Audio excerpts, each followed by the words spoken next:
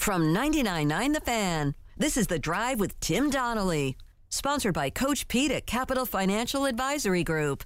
Visit us at capitalfinancialusa.com. Daily Checkdown brought to you by Talk It Out NC. Let's get it. All right, let's start with what happened last night in the NBA playoffs. The Grizzlies, without Ja Morant, take care of the Lakers in Game 2. That series is now even. But it's not just that the Grizzlies won without their best player. It's not just that the Lakers lost with a better lineup. It's that Dillon Brooks decided to call LeBron James old. So LeBron James is dropping... Just straight up old. So LeBron James is dropping a triple-double on the Grizzlies next, right? I don't see the play here. I don't understand what Dillon Brooks is trying to accomplish. He's a pest. I know, but why would you do that in the middle of the series? Why would you try? Look, it's the same question that we had. Why would Draymond Green do what he does in the middle of a series only to get suspended for today's game? In each instance, they're helping the opponent. Yes. This doesn't make any sense to Dillon me. Brooks is clearly not familiar with old man strength. Yes. All right. Oh, he straight up called him old. Yeah. I'm not making up words here. What's funny about when you are old... You know you're old. You know that's the thing. Like, I'm sorry, you don't think LeBron James understands he's an old man now? Yeah. Just like you and I, like if somebody calls me, man, you're old. Like, yeah, I know. Yes. I've embraced the fact that I am old. That does not bother me. That does not affect me. It does not hurt me. I own that I'm now old and out of the demographic. Thank you. So, yeah, I'm not quite sure what Dillon Brooks is trying to accomplish here other than go viral, which I guess he succeeded in that. Then the news for tonight is Kawhi Leonard, stop me if you've heard this one before, will not play. Yeah. He's been ruled out with a knee injury for Game 3.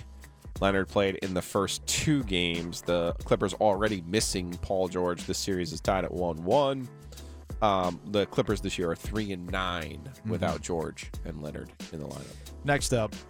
One of the 4, all of the 4, or half of the 4. It's been a week for airplane drama on the internet. I mean, heck, I thought a guy crowding me out of my own seat so he could eat a 3.5-4 hour old burrito was weird enough. But no. The week started with Toronto Blue Jays relief pitcher Anthony Bass causing a storm on a United flight when he tweeted out, "The flight attendant, United, just made my 22-week pregnant wife traveling with a 5-year-old and a 2-year-old to get on her hands and knees and pick up the popcorn mess by my young daughter. Are you kidding me?" This is what he said on Twitter. He got roasted. A lot of people pointing out about doing jobs. Well, that's weird coming from a guy who currently has an ERA of 7. Yeah, right now Anthony Bass with the Toronto Blue Jays in his last 7 games has a 6.43 ERA. In his last 15, he's got a 7.36 ERA. Not great. Flight attendant doesn't clean up your mess, guys. It's the flight attendant. They're there for things like safety and other matters, but not to clean up the popcorn mess. Plus, with a 5-year-old, 5-year-old's old enough to clean up. Are they not? Yes. Like if your 5-year-old drops popcorn on the floor, you could tell your 5-year-old, hey, put the iPad away and clean up the popcorn, right? I would expect that. I would expect that too. I'm like, am I misremembering when my kids were 5? No. 5 months? No. 5 months? Of 5 course, years. Yeah, 5 years? Yeah, you can clean it up. You made a mess. Clean it up. Anyway, so Bass got roasted. It became this big debate about, well, you know, that's a flight attendant's job. It's not a flight attendant's job, and blah, blah, blah, blah, blah. Then we had a guy on a Southwest flight go viral in the last 24 hours or so because he snapped because of a screaming baby on the plane. Look, we've all been there, man. While not fun, it's still kind of a, Hey, man, it happens. It's part of it. You got to travel. Kid might not take well to, the ears popping or the closed space. They're cranky and they're tired. You just got to deal with it. There's a reason why Al Gore invented noise-canceling headphones. All right? He did. Slap those bad boys on and block out the noise and listen to your fun music. But this dude was not having it. He snapped. At the baby? Yes. Here's the audio. Passenger loses his mind over a baby. That child has been crying for 40 minutes. Lower that, and you can't put your My face like that. Calm the child down, please. I had headphones on. I was sleeping. Why is the baby yelling? I'm not screaming. You want me to scream? You want me to scream? I'll scream. Please stop the baby. Please. Did the baby pay for this? My favorite part about this clip was the dude going, like, yeah, you know, we need you to stop yelling. He's like, the baby's yelling? As though that's a justification for a grown man to act that way. Did he on a pay plane. extra to yell? Which one was the baby? Right. Couldn't figure out. Couldn't tell the difference. Couldn't tell the difference between the two? Look, man. There's Until something... you have enough money to buy your own plane or fly private jet yourself, guess what? You have to put up with other people. Yeah, man. And guess what? Yeah, they paid for it too. There's something. What? There's something about air travel that brings it brings something out of people. You know what those people needed? They needed to observe 420. Yes, That's they what did. they needed in their life. Take a Delta 8. Chill out. All right, next up. 1, 2, 3. All right, Joe. Normally, I would say to you, NFL team hires former NFL head coach to be one of these like pencil pushing assistants who like breaks down film. Not a big deal, right? But the Philadelphia Eagles have hired Matt Patricia. Oh. And technically, he's going to be a senior defensive assistant. Again, my guess is this means he's going to break down film of the next week's opponent. He'll be helpful. Will he have all his of those pencil things. in the ear? Sure. Of course he will.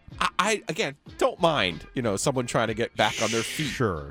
However, Nick Sirianni, he's feeling himself because the Eagles went to the Super Bowl last year.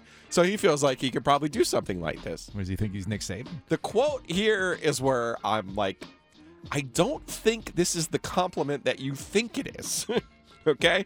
Sirianni at his news conference today said that the Eagles are trending towards hiring Patricia, who of course is the former Patriots defensive coordinator, then was fired as the Lions head coach, and then, yes, came back and was the Patriots offensive coordinator this past season.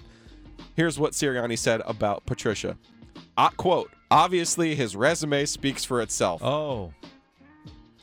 You see, Nick, the thing is, yes, his resume does speak for itself because he was so bad that he got fired with the Lions. He was so bad that Bill Belichick was like, even I have to give up on one of my former proteges, and I want to give them all of their love. He was also really kind of inconsequential as the Patriots defensive coordinator to the point that Belichick replaced him with his own kid. Yeah. Who I think played college lacrosse. Like, what are we doing here?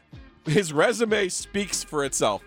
It does. Yes, it does. it does. That does yes, not. It does. It doesn't hit the way you think it hits, but it is a true statement. The resume does speak for itself. Yes, Matt Patricia's work. Yeah, it precedes him before he gets in the room. Jeez. Hey, at least I guess it wasn't Joe Judge in the victory formation in defeat. Next up. And I don't even care who number 2 is. The NFL draft has lacked sizzle. I really don't know how else to put it. It's just lacking. Until today, we finally got our stupid draft drama. We have somebody questioning the integrity of one of the top draft picks. That's what I need in my life when it comes to the NFL draft. Things that are brought out of thin air that question whether or not this is a good person and whether you can trust the franchise. This must be about a Georgia prospect who got into a serious legal issue before the draft. Nope. Huh. Well, this must be about somebody who attended like 5 different colleges and 6 different high schools. Nope. And had, like real commitment issues. No, it has to do with a story that Brady Quinn decided to share on a CBS Sports podcast hosted by our friend Will Brinson about C.J. Stroud and whether or not he ghosted the Mannings at their passing academy. And then there's some other stuff about interviews. And maybe, for example, the Manning Passing Academy, I'd been told that, he committed to it the night before, just kind of ghosted him, didn't show up. That's football royalty. And when you do that, that's going to kind of set off some alarms for people of like, hey, man, that's not how you conduct yourself, especially around the Manning family or just in general if you're going to be a franchise quarterback. So, look, I still view him as the second quarterback that should be taken in this draft class. He's the most accurate quarterback in this draft class. He showcased the athleticism and ability. Anytime I've been around the kid, he's been an upstanding young man who's grown and matured into the leader that I think NFL teams are looking for. So, some of that stuff. And as far as the system he plays and all the talent he plays around, he can't help that. He just can deliver the ball like he has and put up the numbers that he did. So I think he'll be the number 2 quarterback taken, but there is some talk right now, and maybe it's smoke screens, who knows, that maybe some other teams are saying, well, wait a second, if Richardson has a higher ceiling, maybe he makes more sense for us to take if we can't have a guy like Bryce Young that we feel more confident about in his processing and decision-making. So that's Brady Quinn on a CBS Sports podcast. And he starts this conversation with, I've just heard, there's been some questions about, blowing off the Mannings. Commitment issues because he didn't go to a camp. He said he was going to go to the camp, and he didn't go to a camp. But I'd still take him. I'd still take him as a second quarterback in the draft. If C.J. Stroud or anyone else went to the Manning camp and threw on air and was unbelievable, would you take him with the first pick because of his performance at that camp? No, it has nothing to do with his performance at the camp. It has everything to do with whether or not the Mannings like him. I guess what I'm getting at is the camp is irrelevant. I agree with you. So if you're going to go there and be awesome, that's not going to make you the number 1 pick. So why would not going there or whatever convoluted excuse that our guy Brady Quinn is coming up with, why would that? It's not the camp. It's how do you treat the Mannings? How do you blow off the Mannings? If you're blowing off the Mannings, it's still just a camp, though. And I agree. Well, there's some dispute. It's an off-season camp that has no affiliation to your school. That you're actually going and helping other high school players at. What's funny here is that it's not even a story that could be true. That's the other part, too, because Ryan Clark, who did this interview with C.J. Stroud on the Pivot podcast, went after Brady Quinn saying, dude, he never committed to the Manning passing academy. So how can he blow them off if he was never going? And then Robert Griffin III backed that up, saying, it's yeah, guys, I don't know what you're talking about. Of course, Brady Quinn is now saying, you took me out of context and everything. Well, what context? You just dropped this non sequitur saying, there's some conversations about his commitment, but I'd still think he's great. And he keeps going. Brady Quinn on Twitter keeps going back to, you need to hear the rest of the clip where I really talk him up. I'm you're missing the point, Brady. You out of nowhere decided to drop this nugget of information about his reputation being questioned because he ghosted the first family of football, and people are saying, no, that never happened. So Brady seems to be a little off kilter on this, but all this is to say is that it took months, and we're a week out from the draft, but we finally got it. We finally have a stupid draft conversation. I didn't think it was going to happen because let's be real. When we've been talking about quarterbacks, what have we been talking about? Footballing stuff. Whoa, hand in Super the football-y. dirt. Hand in the dirt. Guys who break down all 22 film, YouTube breakdown stuff. Yeah. Not anything of I heard that his mother was a prostitute. I heard that he paid for Twitter Blue. What does that say about him? Is he that desperate for clout? I was going to say desperate for attention, clearly. He wants to be an entertainer and an icon. What's his commitment to football? Nobody went to his 21st birthday party. Oh, right. I forgot about that one. About with Russell Wilson. Who showed up to his birthday party? But that's also draft day, right? That's draft day. Ironically, another Wisconsin quarterback. But wait a minute. How can he be trusted with the team if nobody showed up to his birthday Mitch party? Trubisky drives his grandmother's Toyota. That's humble. That's humble. That's who I want to run my franchise. Never mind that. Patrick Mahomes guy. Details. His dad played in the Major League Baseball. I ignore those bloodlines. And number 1. So, Carolina Hurricanes got the win, but did come with a price. Next. So when I was looking to transfer, it was a lot of one-on-one, and it didn't feel like I got lost in a huge university because I knew that if I came here, there was going to be someone I could talk to about every aspect of the courses I needed to take, but also, too, I loved the smaller classroom sizes, and I liked how interactive and immersive all of the learning was going to be. It wasn't just going to be me sitting in a room with a couple hundred people and a professor who didn't know my name. To find out more about transferring to William Peace University, visit peace.edu. And check us out on YouTube. Look up 99.9 The Fan on YouTube. Smash that subscribe button. Hit the likes. We appreciate all the ways that you manipulate the algorithm in our favor. Carolina Hurricanes get the win last night. It was a dramatic game, and the Islanders reverted to the thing that teams do to the Canes when they know they can't skate with them, like literally cannot skate with them.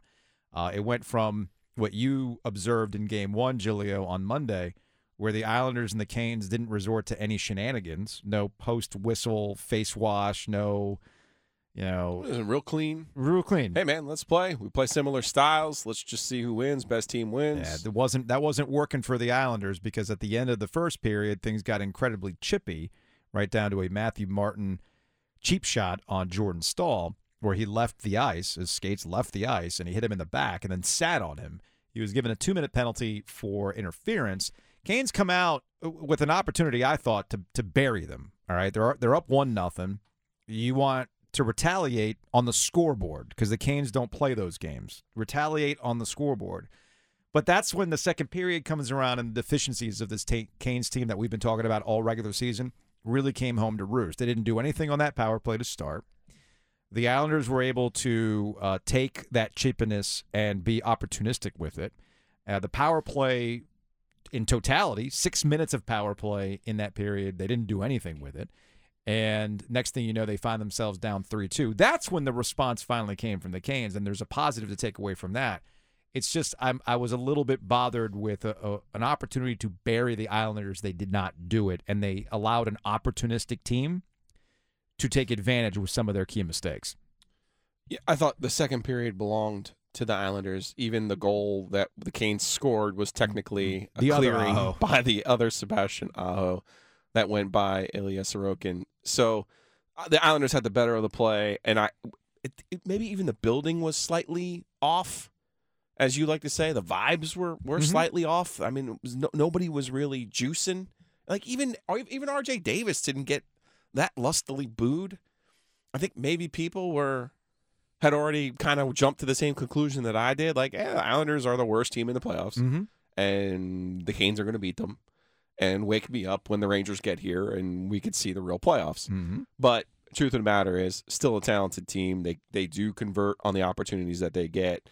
That's when I saw Jacob Slavin go into Jakob Slavin mode. He gets into he goes from the guy from Denver to the guy from the Czech Republic, and he looks like a completely different player. And he does some things that you don't normally expect from him. He's just so good. And imagine if he did score more, then people would recognize him universally as one of the 2 or 3 best defensemen in all of the NHL. Unfortunately for him, he doesn't get that recognition, even though he deserves it. But the goal that he scored to tie the game at 3 and force the overtime was spectacular. No, it was amazing. And he was really the driving force behind the first goal of the game, too, for the Canes. And, the hockey gods were smiling on the Hurricanes on a variety of reasons. Jordan Staal was in on the assist for the game winner for Jesper Fast. But before that, the referee, the linesman, decided not to call a high sticking on Jordan Martinook. And it was the correct call, by the way. When you watch a replay of what happened, what ultimately led to the Fast goal to win the game in overtime, I forgot who the player was that got high stick now off the top of my Mayfield, thank you. Again, more karma here. So Mayfield and Martinook's sticks were tangled up, all right? And if you watch the replay, and the linesman is looking right at it, Martinook's stick is down.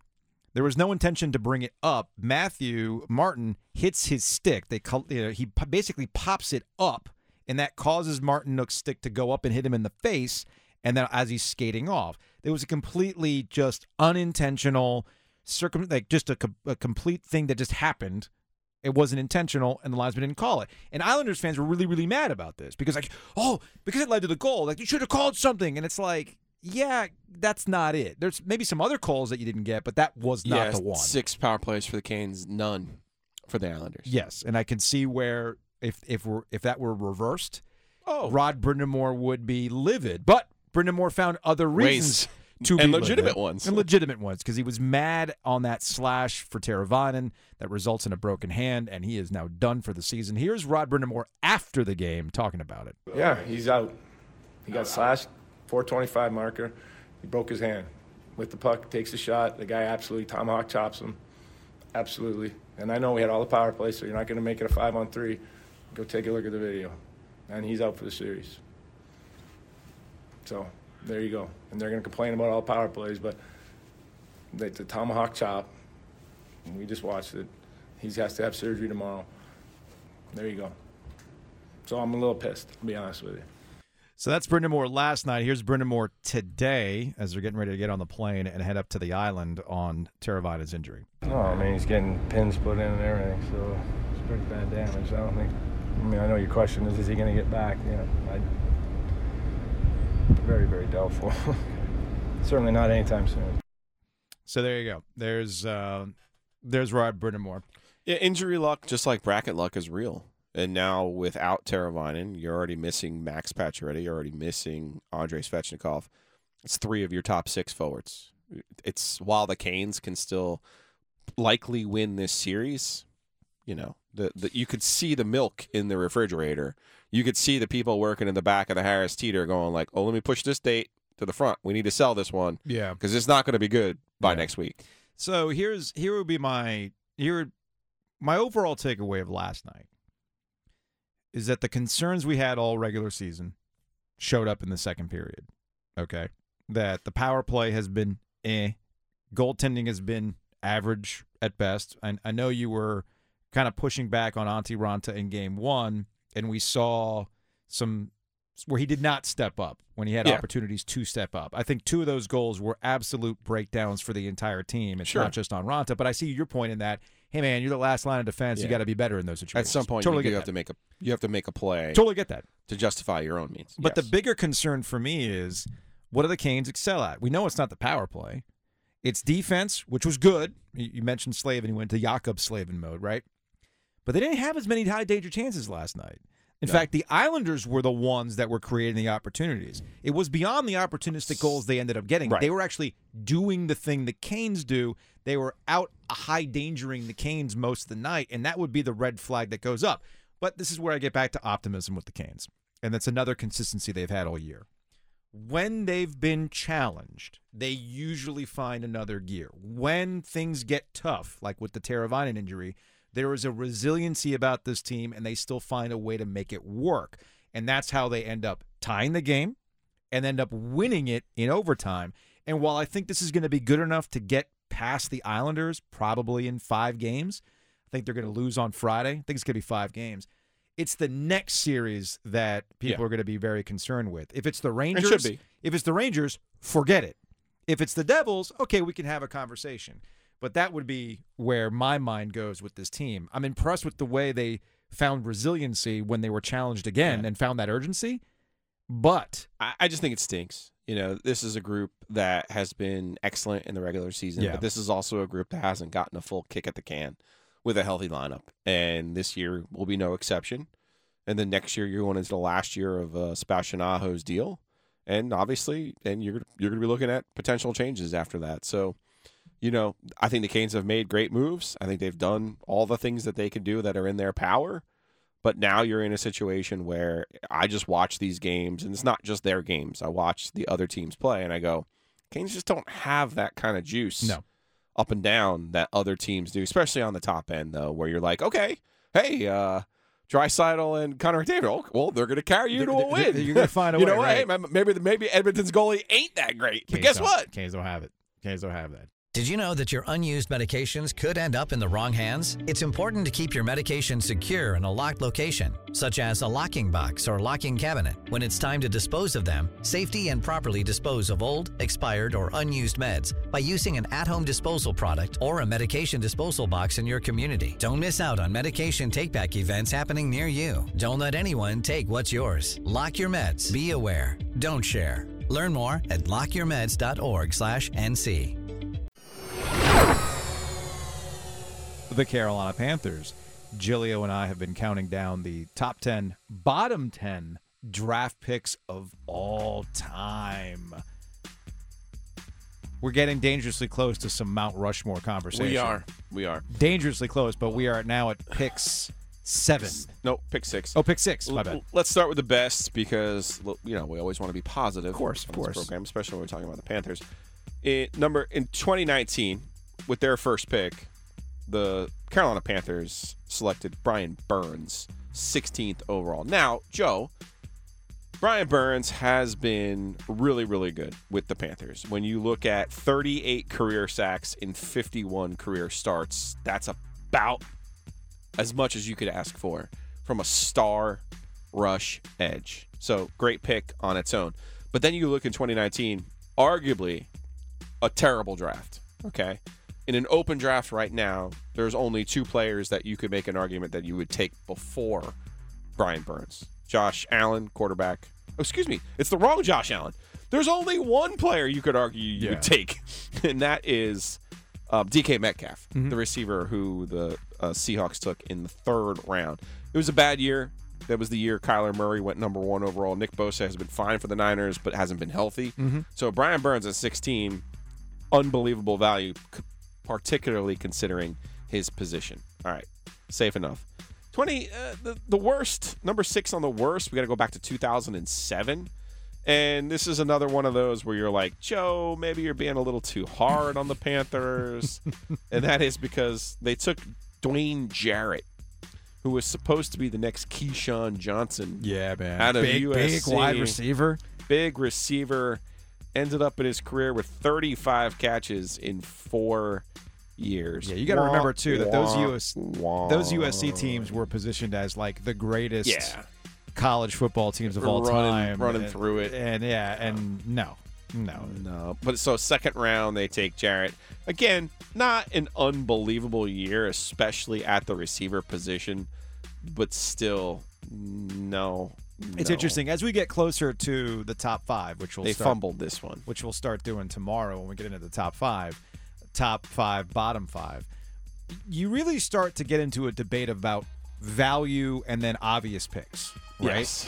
And I'm with you on the Burns. The Brian Burns one really was a good value considering where things were. Especially in that position. And he's a guy. That's somewhere where you usually normally pick 1, 2, 3 and get a franchise edge rusher. And now you've got one and an asset enough that people wanted to throw him in on some major deals, but they were very clear, like, no, he's a building block for this, and they'll figure out the salary implications later on down the line.